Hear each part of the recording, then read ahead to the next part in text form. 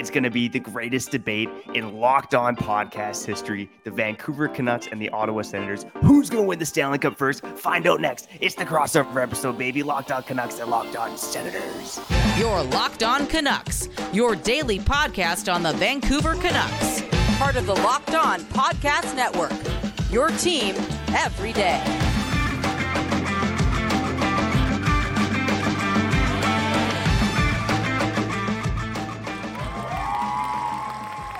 Hello, my name is Trevor Beggs, co-host of Locked On Canucks, also Canucks writer over at Daily Hive Vancouver. Got a bit of a different episode today, but before I tell you about that, I got to tell you, this episode is brought to you by FanDuel Sportsbook, official sportsbook of Locked On. Make every moment more. New customers can bet $5 and get up to $200 in bonus bets guaranteed. Visit FanDuel.com/LockedOn today to get started. Now, we got a couple friends on the show. Friends, enemies, frenemies, I'm not quite sure yet. But I got to introduce my brother from Locked On Canucks first because it's the West Coast bias, baby, okay? Today we're talking Locked On Canucks, Locked On Sens. Who's winning the cup first between these two sad sack Canadian franchises? And we're going to throw it back a bit to West Coast Express versus the Pizza Line, okay? Some good debates coming up, but I'm throwing it to my brother first, Kyle Bowen. How you doing, buddy? Dude, you made the right call, man. Yo, I'm telling you, man, West Coast bias is real. We got to have it more, okay? So much of that East Coast bias across the league, and I'm excited that we get to rep, again, to quote, West Coast bias for years to come. On that note, let's be nice for like a minute or two, because we got the Locked On Senators, boys. I'll let them introduce themselves. These two, man, you guys are leaders, man, for real. Kind guys. Again, I'm only going to be nice for like 30 seconds. Really appreciate what you guys have done for us. I know it might not sound like a lot, because, you know, we only had a couple conversations, but when we first got here, you guys reached out, gave us a lot of advice, and you guys didn't have to do that. You guys didn't have to do that, for real. So I really appreciate that. Anyways, take the floor before, you know, we get into a heated argument, for real. I'm about to bring out the big guns. You know what I'm saying? Let's go. I got the Kyle Bowen hat rock going Hey. on. We're rocking and rolling.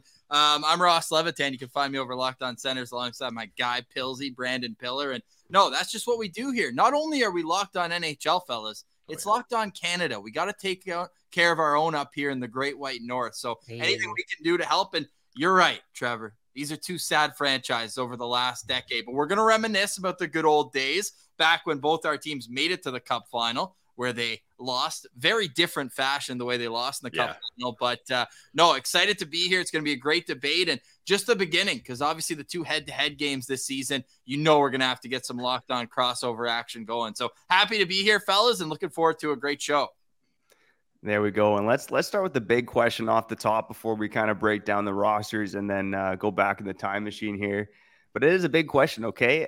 Who is going to win the cup first between the Vancouver Canucks and Ottawa Senators? Now, every day is no on Locked On Canucks. Kyle touched on this on a solo episode by himself. And basically, like, the Locked On Sens fans, you guys got quite the fan base, because they were coming after our commenters, basically saying that Ottawa is winning the cup first. It's not a debate. Respectfully, though. Respectfully, yeah. Well, I think we were just so caught up in the fact that the Canuck fans weren't really going to bat for our team, because I think this is a close debate between who's going to win the cup first, the Sens or the Canucks. I'm going to throw it to one of you boys first. Who's winning the cup first? Well, I'll take this one. And look, I know you guys, like every other fan base in the league, everybody has their laughs. Oh, the Sens are paying their guys right out of their entry-level contracts. Way too much money to be paying Jake Sanderson. Too much money for Tim Stützle. Sens fans don't care about that at all. So you guys can talk all that crap all you want. We are happy. We are overjoyed to have our guys locked down for a long time, because, look, maybe the Sens don't win the cup this year. Maybe they don't even win it next year. But then they can try the year after that, the year after that, the year after that, the year after that, and not a math guy, I forget how many I've counted at, but probably a couple more years after that, because they got this core locked down. And when you have a guy like Brady Tkachuk leading this team, everybody falls in line, and he's the face of this franchise. He brings everybody into the fight with them. And probably the best example of how good of a leader Brady Tkachuk is Claude Giroux was a longtime captain in Philly, one of the most respected guys around the entire league. And he came in and he saw what Brady was doing, and he was like, yeah, this is the right guy for the job. And he kind of, as a veteran, he helps mentor Brady, but he's more than willing to let Brady take this team over and take the reins. And I just think, to wrap up, to get back to your question, Trevor, is I just think that having this core locked in and everybody's so committed, like Jake Sanderson didn't have to sign a long-term deal. Timmy didn't have to sign a long-term deal. They could have gone bridge, waited for that cap to go up, the new TV deal to come, and they could have cashed in big. But they said, this is where we want to be. We believe in the culture and we want to be here. So I just think that commitment from all your cornerstone franchise guys, it's going to lead to success eventually. And can't wait for that to happen. Yeah, and I think what's cool too is Sanderson's deal doesn't even kick in this year. It doesn't kick in until next year. So he's still on entry level. So these guys are buying in right away. And shout out to Tim Stutzel's mom, because Ian Mendez from The Athletic just did a piece. And apparently his mom's like, how much money do you need? Like, do you want to win? Like, take whatever they're offering here. And if you believe in the team, go for it. So a far cry from Paul Marner, who is get every penny you can. Every penny you can. So I just think that everyone's kind of buying in. And yeah, people can say they're overpaid, but if you look, it's like 8.35 for Timmy, 8.2 for Brady, 8 on the dot for Sanderson, and a penny less for Josh Norris and Shabbat at $8 million too. So everyone's just kind of falling right in line. Now, is that kind of elevating the floor too much? Maybe, but it's kind of cool that they're all locked in. It's such a similar annual average. I feel like that's good for the power dynamic as it goes forward. It'll feel more like a group. No. So what? So go ahead. Go ahead, Trevor. No, go ahead, Trevor. Go in. I just want to hammer down. I mean, you guys are talking all this rosy game about the Senators, but is this core good enough to win a cup? Are they going to win a cup before the Canucks? You guys kind of beat around the question there. Are you scared about the truth? No, Pillsy did. Now, I would say this year is going to be a huge deciding factor. I'm sure you guys have covered it on your show over and over again. It's like, is Elias Pettersson staying long-term or not? And then if he doesn't, then I think it's an easy answer in terms of a comparison. But if he stays, like, I'm not afraid to say, and it's not like it's a hot take, the best player, if you combine the two rosters, is Elias Pettersson. It's might not even be that close right now either. He's a freak, man, the way he can play at both ends of the ice. So I think that's the huge X factor in all this. And everyone else, I think it's a pretty even debate beyond that. But right now, like, you don't want me sitting on the fence. I'm staying on my side. I got my Roman Centurion armor on. I'm ready to fight. Like, let's go. I got the Senators here. Not making noise this year. I think we've set collectively as our show, make the playoffs and make it difficult on the opposition. Don't roll over and die in the first round. Make it a 6-7 game series at best, and then take that momentum from there. But I'm not betting against this team when they make the playoffs, because they build the team. Yeah, they got analytics now. They're like the last team to get a full-time analytics guy, but they build big boy hockey, and that's where in the playoffs it comes. I mean, it starts with Brady Tkachuk, but it goes beyond that. That they're built for playoff hockey. It's just a matter of getting past November first. Yeah. No, 100%. And on that note of playoff hockey, I think there's a lot of irrationality on this side when it comes to the Locked On Canucks podcast network and what we talk about. But I think a lot of that is based off of not just the top end talent in Quinn Hughes, and Elias Pettersson, but also because we saw what they did in the bubble playoffs. Now, maybe there's like a bit of an asterisk beside the bubble playoffs, but those guys competed right away, and they were the best players in the series that they played in, pretty much. And another guy who was one of the best players in that series too, when the games really mattered, was Thatcher Demko. And you guys don't have a guy like that. You guys also may not have a guy like Quinn Hughes. And I know you guys have Sanderson and Shabbat. There's a lot of depth there, but I think the East Coast, for real, we saw it in that Athletic article. Pettersson, he's a sexy player. You can kind of watch him play and kind of get a good grip of who he is. But I don't think the league really knows how good Quinn Hughes is. And I think that's why there is this chance, and within the next 3 years, if everything goes right, again, Rutherford has just said that yesterday, and we've been saying that the whole time, if everything goes right. And Beggsy and I, we're getting older. This guy's a father of 2. I'm just turned 30 years old. Can they just do this? Can everything go right within the next couple of years while we're still a little bit young and we can still party at the bars and do this? Yes, we're putting that out there. And I think because of Quinn Hughes and then Pettersson and Demko, if he does, fulfill his potential, there's that recipe where you have a center, a defenseman who arguably are top 5, top 7 in their position. Then you got the kicker in Demko, who at his best, we saw it against Vegas. We've seen it in spurts throughout his career after. He's an elite goaltender, and he might be the X factor for the Vancouver Canucks. How confident are you guys in Korpisalo I know what we just saw with Vegas and some other teams across the league. Like, are you guys on that boat where you don't feel as if you guys need an elite goaltender?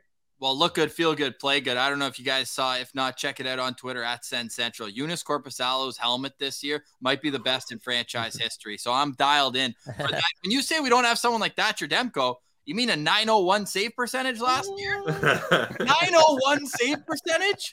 That's the Mason Dixon line, right? That's a 200 hitter in Major League Baseball you're looking at. But no, in all seriousness, I think Korpisalo, we're hoping that hip surgery did him wonders, because he had it before last season and then had the best year of his career, split between the worst team defensively in Columbus and one of the best teams in Los Angeles. So he showed that whether he was on a good team or a bad team, he was solid. And then Pilsy, I'll let you go off on Anton Forsberg, because you've been banging that drum for years. Yeah, I'm a big Forsberg guy. What I'll say is different is you guys have a traditional number one guy in Thatcher Demko, and then now you got your guy Casey as a traditional backup, right? So you've got that number one, number two. But a lot of the teams that have been having success lately, the tandem style goaltending has really gained a lot of momentum around the league.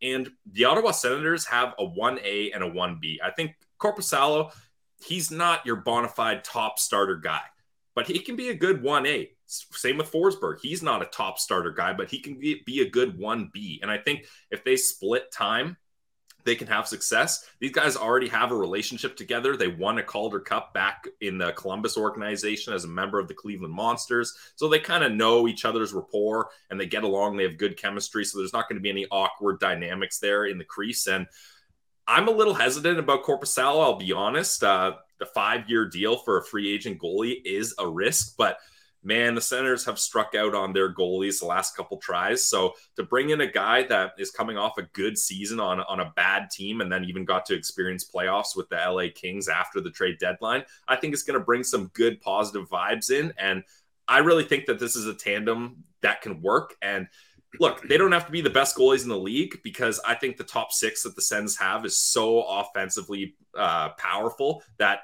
maybe they can just outscore all their problems if they have to. Yeah, you talked about that deal, the Korpisalo deal. To me, Korpisalo had a nice little season last year, but I thought it was one of the most questionable deals in free agency, with just as weird as goaltending is, signing that guy to a 5-year deal worth $20 million. In Vancouver here, we would have preferred the 4-year deal for $20 million, get a little 420 action in there. But anyways, I digress.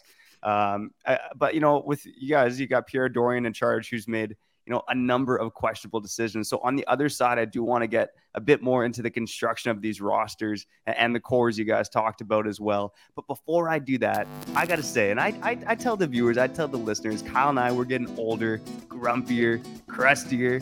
That's why we need to rock the Bird Dogs, okay? Brandon and Ross, I don't know about you guys. You guys are a couple sharp-looking dudes. But for us, Ross, you are getting older, so you do got to rock that Bird Dogs, for the video listeners. Trevor, I was in Manhattan last weekend and I got to see a Bird Dog storefront. The first time I've actually seen it live and in the flesh. It was just as beautiful as you would have imagined. Holy man, that's where the ladies and men flock. I mean, come on, man. I gotta tell you, shout out to Bird Dogs. They send us stuff here as sponsors of the show, and I always want to leave the house rocking my Bird Dogs gear, but my wife won't let me because I look too damn good, man. Okay. With those shorts, the track pants are so smooth, so sexy, and they got the built-in boxers. What's not to love about them, okay? If you want to go... Oh, the joggers are unbelievable. Yeah, 100%.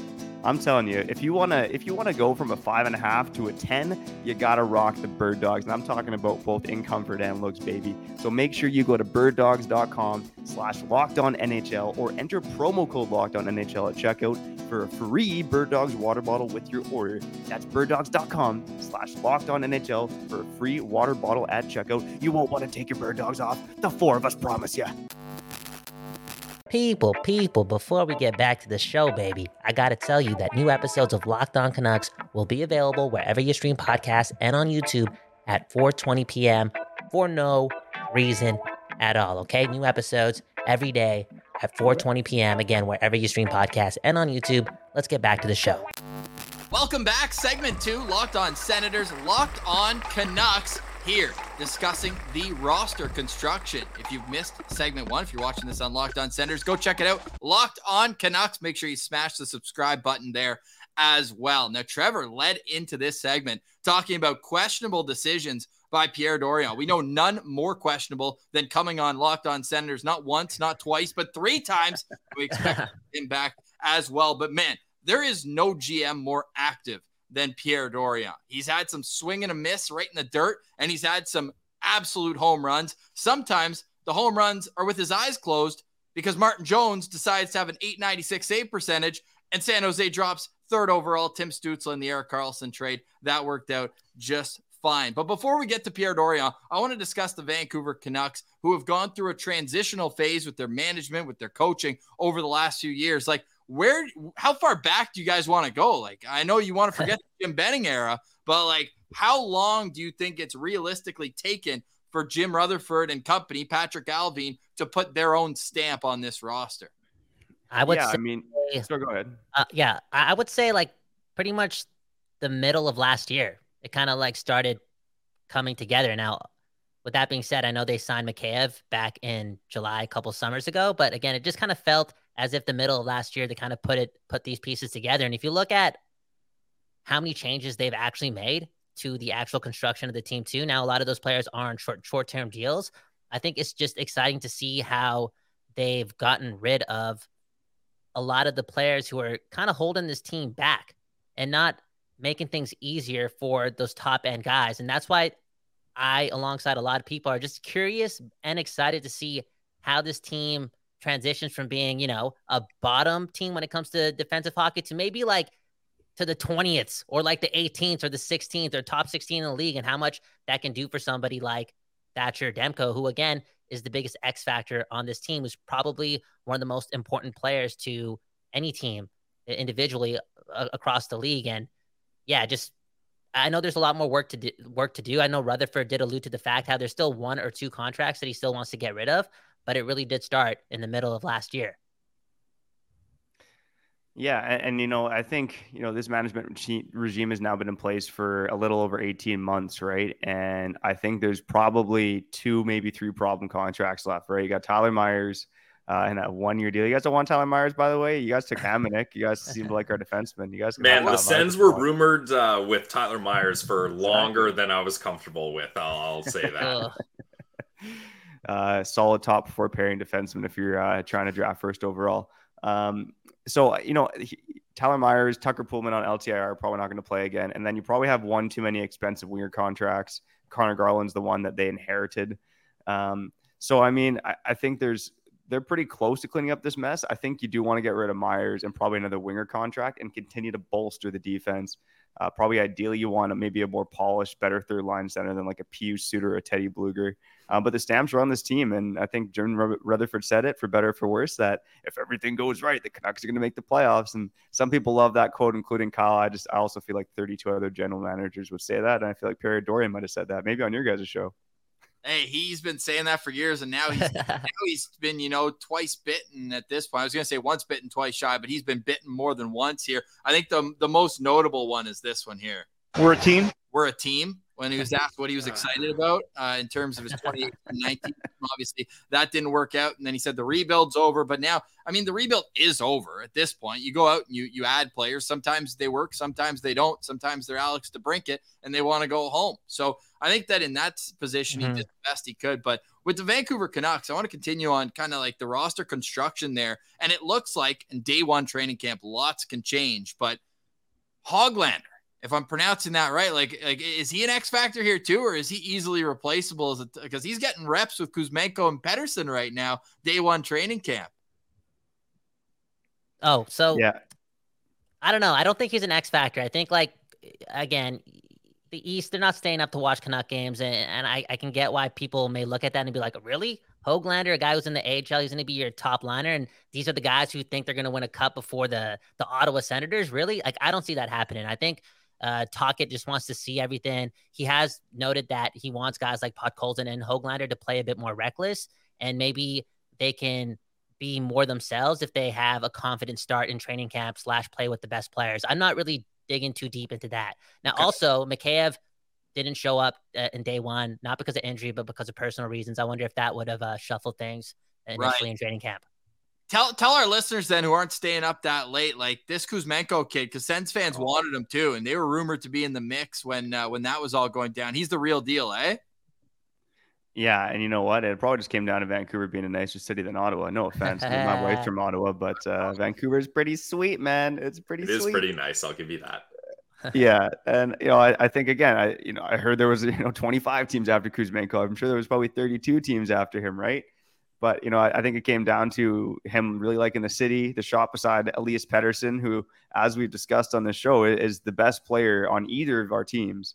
And then also, Patrick Alvin had been scouting him for years, so there's kind of a relationship there as well. I do want to see it again from Kuzmenko. I mean, 39 goals as a rookie who was reportedly a bit out of shape, according to a lot of reports. So he's got the pure skill, but maybe there's another gear there if he can get in better shape. But he also had a 27% shooting percentage last season, which is fairly unsustainable. But as Kyle's mentioned on our show, the Everydayers, they know this. He didn't shoot the puck a lot last year. So there's a world where his shooting percentage goes down, but he still ends up scoring more goals just because he's going to shoot the puck more, potentially. Now, one thing I will say is if Kuzmenko went to Ottawa instead of Vancouver, he wouldn't have to worry about getting hassled at the pumpkin patch, though. Or was that? No, it was JT Miller. Yeah, but how is JT Miller doing many pumpkin patch excursions, or he stays away from those now? Those are hostile environments. Well, he did say there was a post on Canucks Twitter today about what the Canucks want to be when they grow up, and JT Miller said he wanted to be a stay-at-home dad, and I think the key word was stay at home. So your point.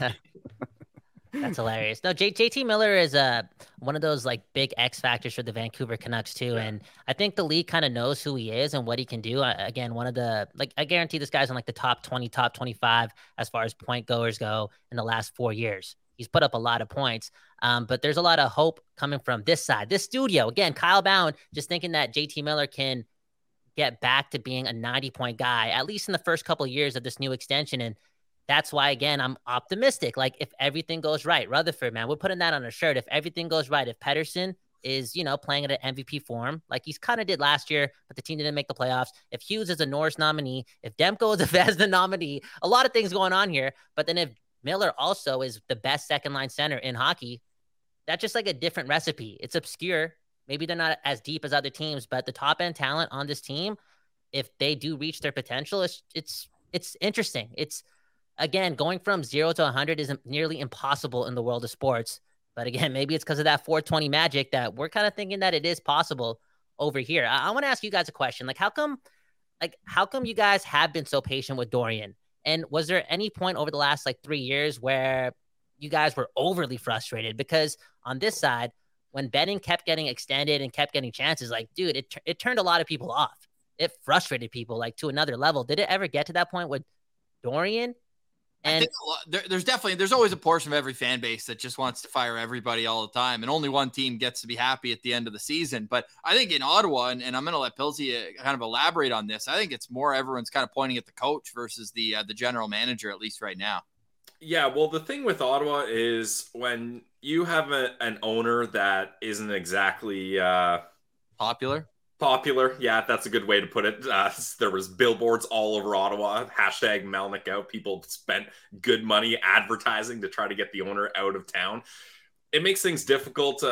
Guys don't really want to stay around. It's a trickle-down effect, right? So, and look, people can say what they want about Pierre Dorion, but if your owner's telling you, hey, you can't do this, I won't let you do this, you can't spend this, the guy's hands are tied, right? There's only so much you can do, unfortunately. Whereas now, it's a new era. Michael Andlauer comes in as the new owner. The Sens are spending to the cap. They've got guys willing to commit right off their entry-level deals. They got free agents coming in and signing long-term contracts when they have interest elsewhere. And it's a whole different vibe now. And I think fans are willing to or at least I'll speak for myself, willing to let go of this 6 years of pain and rebuilding and frustration, because now the path is clear. Before, the path wasn't clear. That was the issue. It's okay, are we just going to rebuild forever? And then as soon as these guys are UFAs, they're going to leave. What's the point of that?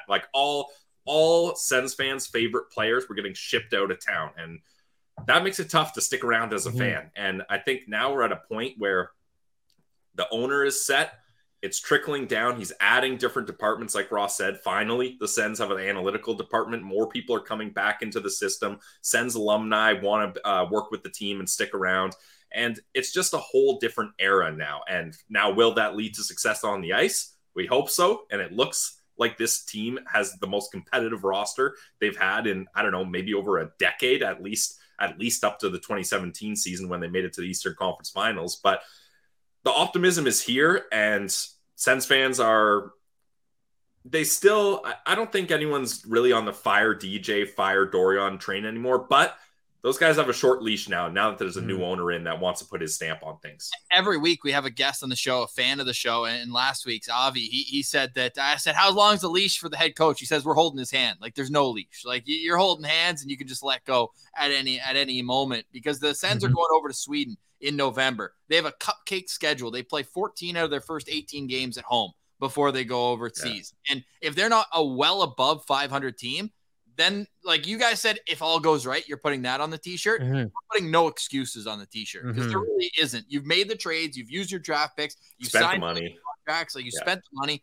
Like, there's no excuses. This team, the best record they've had in their first 20 games is 8 wins in the last 5 years. Like, they have 12 or better in their first 20. Like, November has just sewered this team, and it really just can't happen again. And I think that, yeah, like Kyle's kind of alluding to, from the outside looking in, you're like, wow, so patient.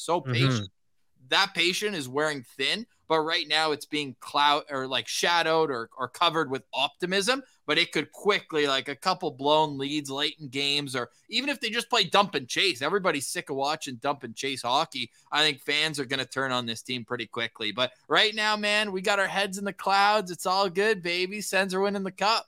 Hey, now that's okay. All quote unquote hate aside, this debate, who's going to win the cup first, blah, blah, blah. I got like more questions about the makeup of your team, just based on like how they were able to form this sort of leadership group through, again, the scrutiny and through bad hockey and through not making the playoffs. And that's kind of interesting. So you guys mentioned Brady Tkachuk off the top. I have trouble saying Tim Stützle's name. Just say it like this. Okay, ready? Yeah. Tim?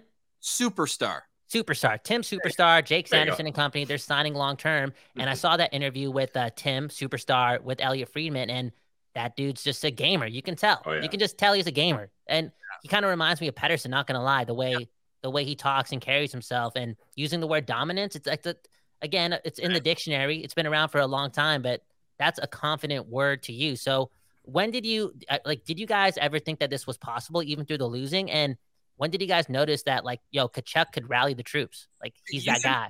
You should have seen the hate online when they drafted Brady Tkachuk. Yeah, it's hilarious going back to that tweet and reading the replies. It's hilarious. It's unreal. Yeah, he had 8 goals his freshman year at Boston University, and everyone's like, this the savior? We're at rock bottom. Now, the most interesting part of all that is they had traded that first-round pick in the Matt Duchene trade, really the beginning of the end of any success. They traded for Matt Duchene, then they went over to Sweden, won both games against Matt Duchene's Colorado Avalanche, and then they came back and lost 20 of their next 22 games, and it was just all pain since then. But from that moment, that was a top 5 protected pick, or top 10, whatever it was. And the big debate was, do you give up this pick, top 4th overall, knowing you're going to be even worse next year and have a chance to be the 1st overall pick? And Ottawa said, no, we know we got our guy here. They gave up what ended up being identical 4th overall pick, Bowen Byram, the next year. But you're like, okay, you get Brady Tkachuk. That's a cornerstone piece. He plays with Mark Stone the first year, lives with him, learns from him, all that. And it turned out to be the right decision. Obviously, then you get lucky. Like, they don't have a first-round pick in 2019, 4th overall. But then because of the Carlson trade and San Jose just plummeting, they end up getting 3rd overall in 2020 and 5th overall. So that was probably the part. And now that I think about it, in the Dorion trajectory, like right when it was about to hit rock bottom with him, it's like, wait, COVID, and you get 2 top 5 picks in a deep draft. That, I feel like, earned him a lot of extra rope. Maybe did he deserve it or not, but I feel like that's where the story begins of the rebuild, Pills? Yeah, I mean, those 2 picks were the make or break whether this team was gonna stop digging and get out of the rebuild, or if they miss on those picks, you're still digging and you're still trying to find rock bottom. So thank God they went with Timmy and Jake Sanderson over obviously Byfield wasn't there, but Byfield or some of those other guys that were in that area. And yeah, same with Sanderson. A lot of people thought that was a reach, but nobody thinks that anymore. Well, he's sick. You just have to watch him play. He's like very like Hughes. You just see him on the highlights, right? You're like, okay, I see why he's so good. But with Jake Sanderson, it's so like it's more of like a Jake Cleveland dominance, where it's just kind of like maybe doesn't have 3 points at the end of the night, but you're like, okay, when he was on the ice, the team had like 20 more shots than they gave up. You're like, okay, he's dominant. But yeah, they kind of swung and missed. It seems, at least right now in 2021 at 10th overall, but a lot of questions. Like there was a legit top 9 in that draft, and it sucked they were on the outside looking in there.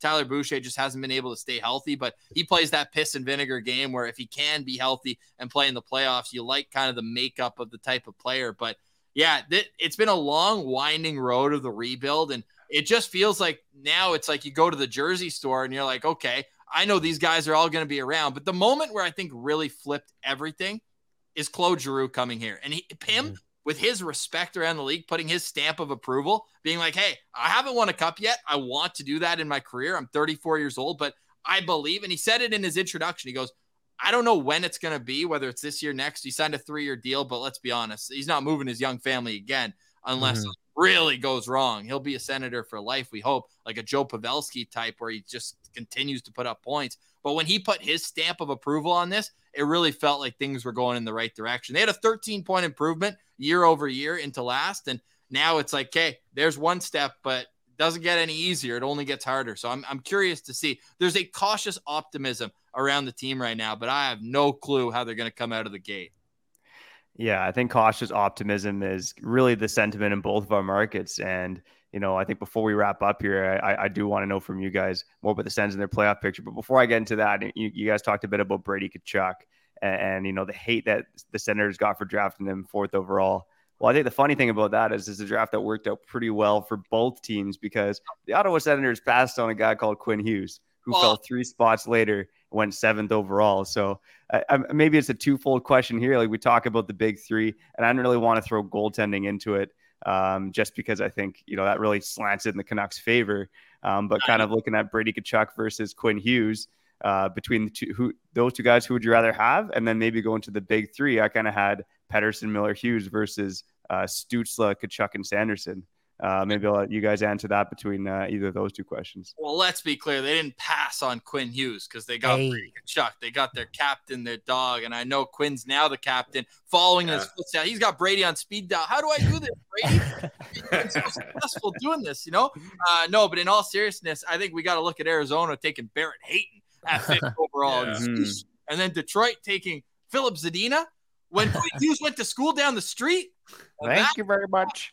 That's who passed on Quinn Hughes. The Sens got their guy from the Boston University Terriers there. But, man, the 3 guys you mentioned for Ottawa right there, they're 24, 21, and 20 years old right now. Or actually, Jake just turned 21 as well. And they're all top 5 picks, right? Timmy went 3rd, Brady 4th, and Sanderson went 5th. So I think that for them, they're still kind of finding their way, right? Whereas Pettersson, we know this guy's a superstar. And you look at it, and our friends at FanDuel, I checked it out right when you did that ad read right off the top, man. Plus 126 for Pettersson to get 100 points. Like, I'm going to be all over that this year. I think he hits it. And for the Canucks listeners out there, fellas, Tim Stützle had 39 goals last year as a 21-year-old.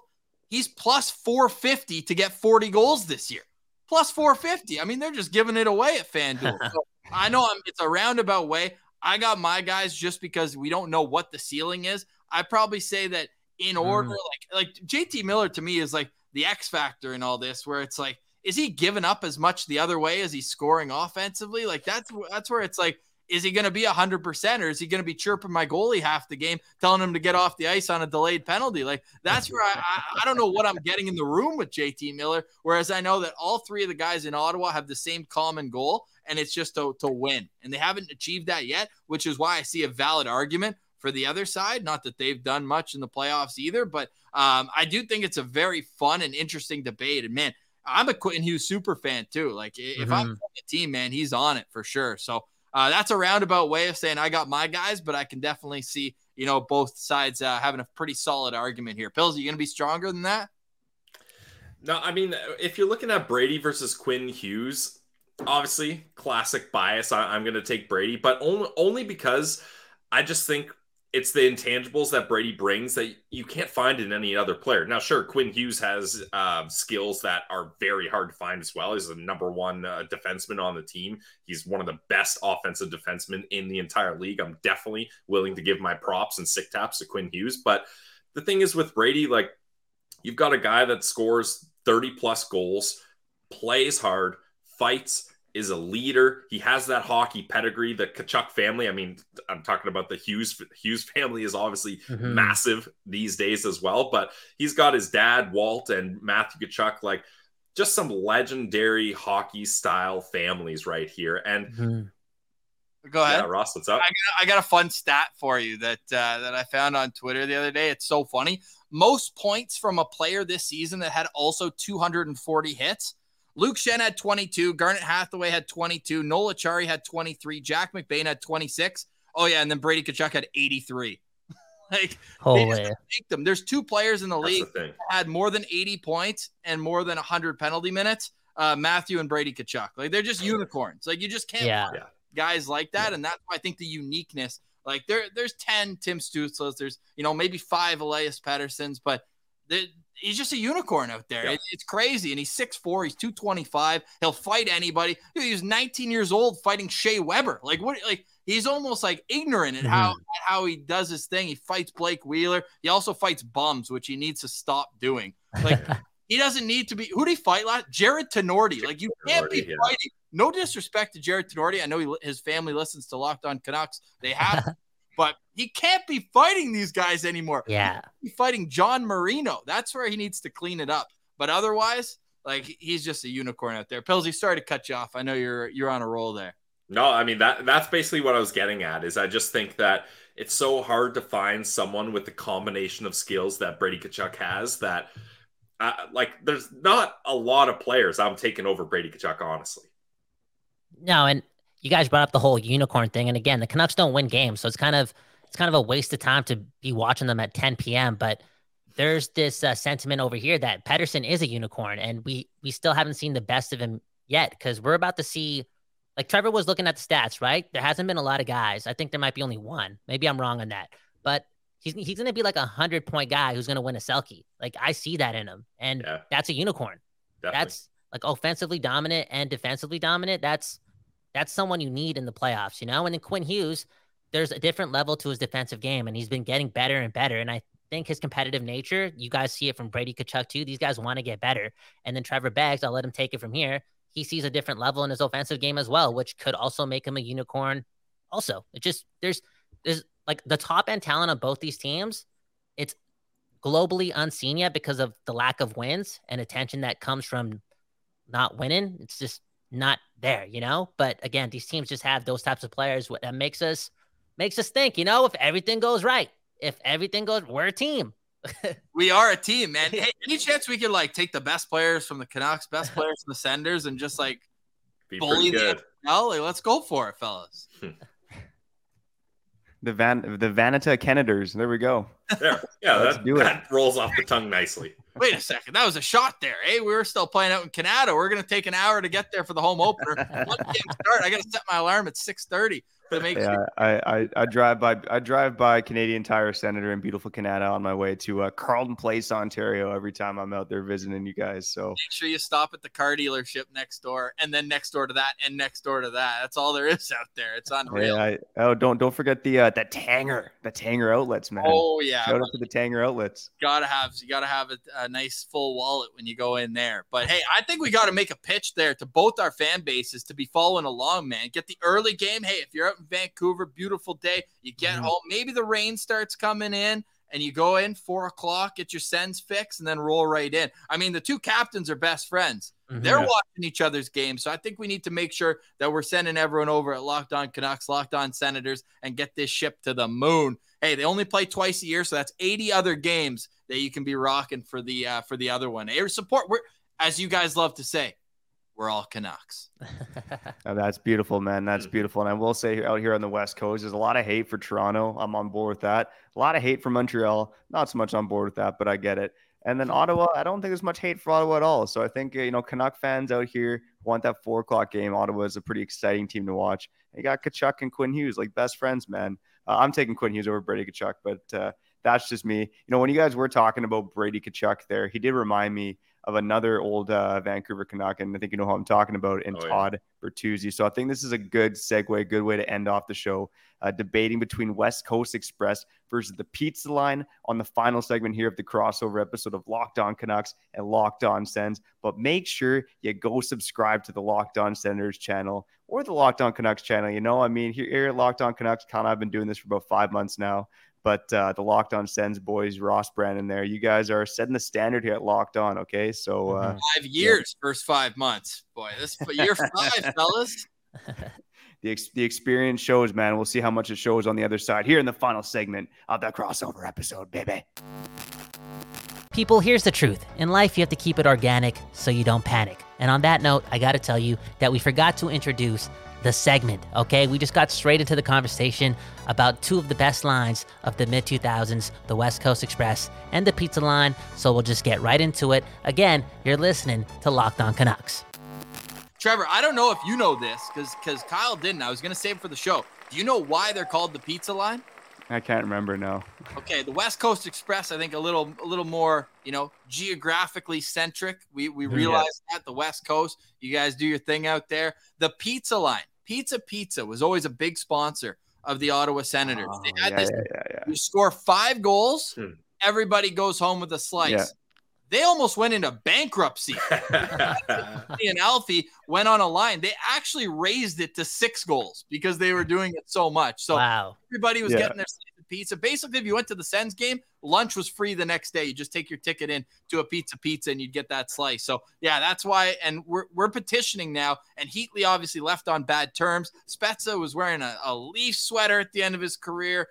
And now he works in Pittsburgh. Oh, gross. Awful stuff there. So instead, and I mean, they probably each deserve individually a spot in the Ring of Honor in Ottawa. We want them to just hang a big slice of pizza up there and represent all 3 of those. So yeah, that's the background of the Pizza Line. And I think the difference is maybe the height of the Pizza Line was a little bit higher with, 50 goal scorers on there all the time. But I think the sustained success, and how long was the West Coast Express together for? Yeah, I would say, honestly speaking, a year and a half. It feels like they were together for maybe a little bit longer. But as far as me going back in time and just reliving those memories where the Canucks were just the ish, the best thing in the league, it felt as if it only lasted, again, a year and a half, the beginning of 02-03, and then up until the dreadful day in Colorado. It just felt like that. I think that maybe they formed together the year prior in 01-02 for a bit, but as far as sustained pressure and being that line and changing the game, it was only a year and a half. So I don't know if Trevor can confirm that, but that's generally what it feels like. Yeah, they were put together in the 01-02 season, but yeah, they really started to light it up in 02-03. So they were kind of making noise. They maybe call it 2-ish years, spread over 3 seasons. But yeah, it was some time. It wasn't enough time really. With the Bertuzzi thing and the lockout there. Yeah, that sucks that the lockout got in the way too, eh? Yeah. It did. Ottawa made the trade to get Danny Heatley during the lockout. And that's kind of a tense moment too, because Ottawa signed Marian Hossa to an extension, obviously a Hall of Fame player. They would have been just as good keeping him. But then they made the trade, and I actually just did the quick math here. And in the 164 games, so the 2 seasons after the lockout, the trio of Spezza, Alfredson, and Heatley scored 225 goals in 164 games. Think about that. That's nuts. Yeah, they were beating down teams. I remember they were beating the Leafs. They were getting 10 spots on the Leafs. It was nuts. Nightly. Yeah. It was crazy. In 05-06 especially, they were even a deeper team. Martin Havlat was playing the third line in 05-06. They were a complete wagon. They beat the Sabres 10-4 one night. I'll never forget it. They had 10 goals, and they had 3 goal scorers. Alfredson had 4, Heatley had 4, and Havlat had 2. They were just dominating teams, and it sucks that it only lasted that long. And then they played 4 years all together, but after Brian Murray stepped down, God let rest his soul. But they had Corey Clouston, and he's like, I'm going to spread out the wealth. So he had Heatley on like the third line. He had Alfredson on the second, had Spezza up on the top line, playing with like Ryan Shannon, a little Vancouver throwback. Oh, yeah. Too. And it's like, what are we doing here? And then Heatley put his hand up and said, I'm out. Well, that was Pizza calling the Sens and being like, guys, enough is enough. We can't raise it to 7 goals for a slice. Mix up this line for us, please. Big Pizza got involved, eh? That's Big Pizza broke up the Sens. Yeah. No, I love that line, man. Like I was a big Jason Spezza fan too, and growing up being so young, I think I was like in grade 5 or grade 6, and just hearing the hype on the guy was something else. And I feel as if he lived up to it.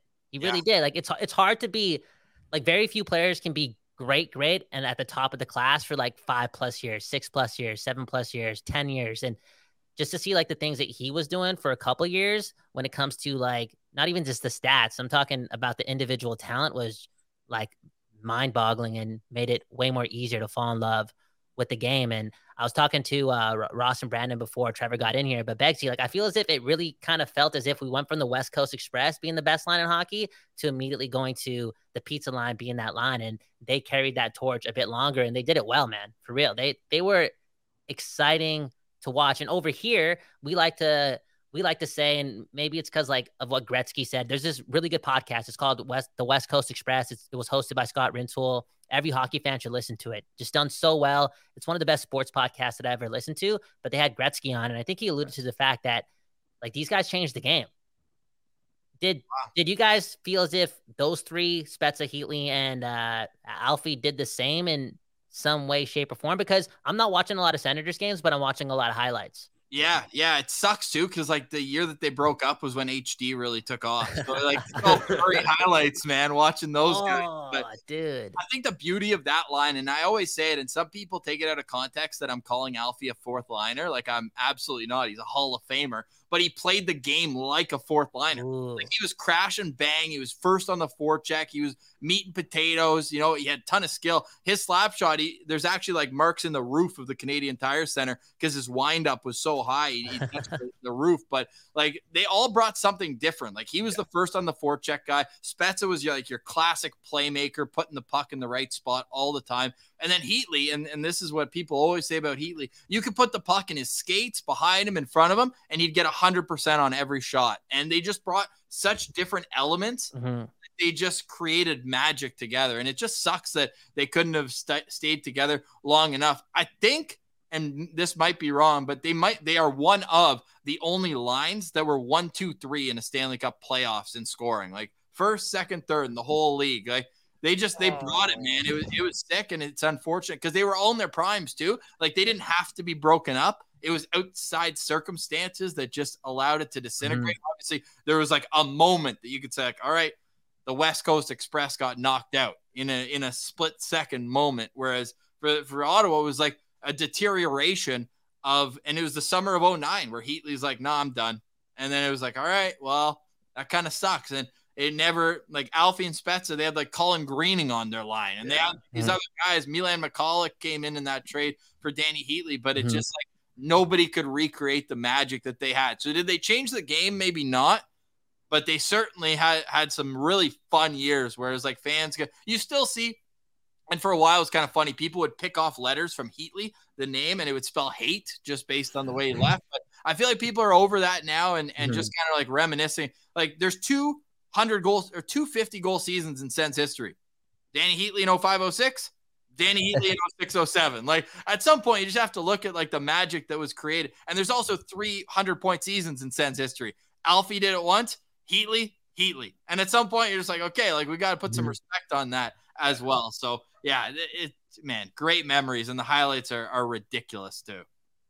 Yeah. And I think you mentioned with something pretty key there, and that was, Alfredson, Spezza, and Heatley finishing, 1, 2, and 3 in Stanley Cup playoff scoring. I think that was one of, it was the big regret of the West Coast Express era that, that team couldn't get past the second round. And obviously, when the closest they got was in 2003, when they're up 3-1 on the Cinderella Minnesota Wild, coached by Jacques Lemaire, just entered the league, and Bertuzzi has that quote reportedly where he basically told them that Canucks were going to win, told them to go golfing and whatever, and of course the Wild come back and win that series. But, I will say this in terms of why I think the West Coast Express might be even better than the pizza line would have been, it's just the eras they played in, right? The West Coast Express was doing this in the dead puck era when almost no one was scoring goals, okay? Like you look at 02-03, there was 2.65 goals scored a game. 03-04, 2.57 goals per game.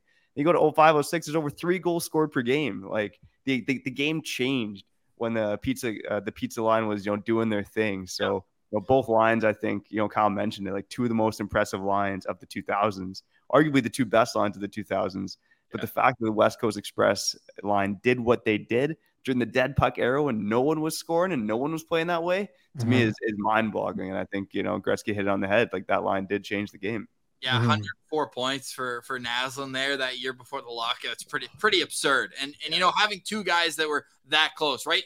For like I said, with Ottawa, it was like one was the goal scorer, one was the playmaker, and Alfie was like a bit of everything, that all-around talent. Whereas like you look and it's just like 2 goals separating Naslund and Bertuzzi in that final year. Like, man, they could all bring it. And that's what makes it so dangerous too, right? The year before where it was 40 and 36, like you had 2 goal scorers on that line that were pretty much toe and toe or neck and neck right there. So no, I see arguments for both. And like you said, like even though he had 50 goals, like he didn't win the Maurice Richard trophy because I think Iggy had 56 that year. And that was the year where Joe Thornton became the only player to win the MVP playing on 2 teams in one season. I think he had 120 between Boston and San Jose there. So yeah, I think maybe in terms of historical significance, you're like, okay, like, yeah, they were at the top of their game where nobody else was. Whereas for Ottawa, it was just the fact that all 3 of them were doing it in such different ways that made it so capsulating. And the fact that on the back end, they had Dominic Hasek in net for half the season before he pulled the shoot. They had Zdeno Chara back there. Like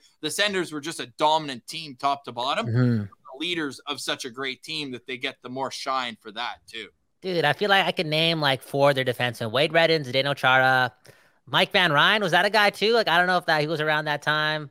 Am I right on that? It was Wade Redden and Chris Phillips. Phillips. Anton Volchenkov. Anton Volchenkov was the one blocking shots. One last note before we get out of here. Like, it's super, like, I didn't know. I'm just a petty hockey fan. Like, since the Canucks were really good back in the day, when they were booted out, I'd be so emotional that I'm not watching the rest of the playoffs. Bexy knows that about me. Like, when the Packers get booted out, I'm not watching the Super Bowl. I'm not watching all these great games. Like, I get too emotional. So I didn't even know that Spezza, Heatley, and Alfredson were that good in the playoffs. Like, good. If it weren't like nobody was beating Anaheim in 06-07. No. Nobody was beating them. Pronger and Niedermeyer. Like, what are you doing? And then they even had Francois Beauchemin would just be like the H. Like, he was their version of Volchenkov. He'd eat pucks. The 3 of them played 35, 40 minutes a night. And then they just rotate in. Kent Huskins would play 5 minutes. It was ridiculous. Yeah. But that third line they had just shut down Ottawa. It was Sammy Paulson, Travis Rowan, and Rob Niedermeyer. Yeah. And they put a blanket over Ottawa in the playoffs there, and it didn't help, not to get too into it, but like Ottawa beat every series that year was 5 games. They beat Pittsburgh in 5, they beat New Jersey in 5, and they beat Buffalo in 5 as well, and then they lost in 5, but they had 2.5 weeks off. It's just like before the Stanley Cup final, Too much time. It's the rest. So, but that hurts, man.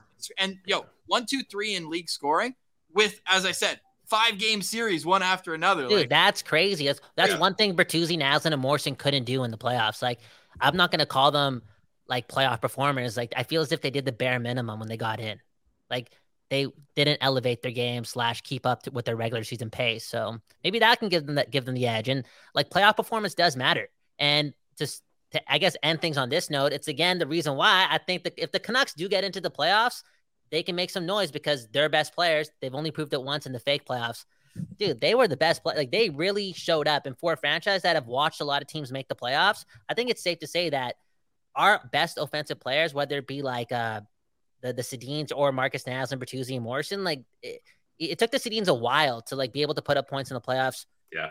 And for Pettersson and Hughes, like for them to do it right away was something else. But anyways, like we could talk hockey forever. We could talk hockey forever. We're going through memory lane. I got a meeting in an hour.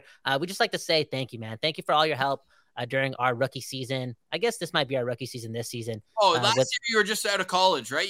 You burned the year, but you're not really. You're still up for the college year, fellas. Yeah, this is the year that we can win the Calder. Maybe. Who knows? We just got to do our best. And I think it was easier to like just hop into everything Locked On because of, again, the guidance that you guys gave and that one meeting we had with Ross when you took your time to just talk to us. And that really meant a lot for us. And I just want to share that to the listeners because it's important stuff, man. It really is. And not that this is going to be the end of it either. The Senators and Canucks meet in the nation's capital on November 9th. And then they're back in Vancouver January 2nd. Pilsy and I just keep saying, like, we're doing the road trip where it's like Seattle, Vancouver, right at Christmas time. Like, come on. So next season, we're going to be out there, and maybe we'll do a live show in person too. But we're doing crossover stuff November 9th, either before or after that game. Cool. Because we're all Beautiful stuff, man. You guys are a couple of beauties, and I'm looking forward to the live show at the Don't Dose Studios there, Kyle. It's gonna be a good time. But yeah, great conversation, and I'm looking forward to the Canucks and Senators meeting in the 2026 Stanley Cup Final with the Canucks winning in 7 games because Demko's stealing the show, baby. Let's go. Maybe we'll give you the hypothetical one. We don't want anyone to get too carried away here. Game 7 Stanley Cup Final. I know everybody freezes there, but I don't like Ottawa's chances. Ottawa's actually one of the only franchises that has never won a Game 7. 0-6. We'll clean that series up in 5 then, eh, Ross? How about that? Yeah, as we do. Fellas, that was a lot of fun, man. Everyone make sure you subscribe. Locked On Canucks, Locked On Senators. It's going to be an absolute blast of a season. Trevor, take us out with some energy. Hey, shout out to the everydayers of our programs or the occasional listeners. And if this is your first time listening, I don't know why you tuned in. You must be a Canucks fan, maybe a Sens fan, but we appreciate you being here. It's a beautiful time of year, okay? Training camps are underway. Preseason around the corner, and before you know it, bam, snap of the fingers. It's regular season hockey, baby. So make sure you stay tuned to Locked On Canucks and Locked On Senators. But for now, I'm Trevor Beggs. That guy's Kyle Bowen. That guy's Brandon Pillar. That guy's Ross Leviton. And you've been listening to the crossover episode, baby.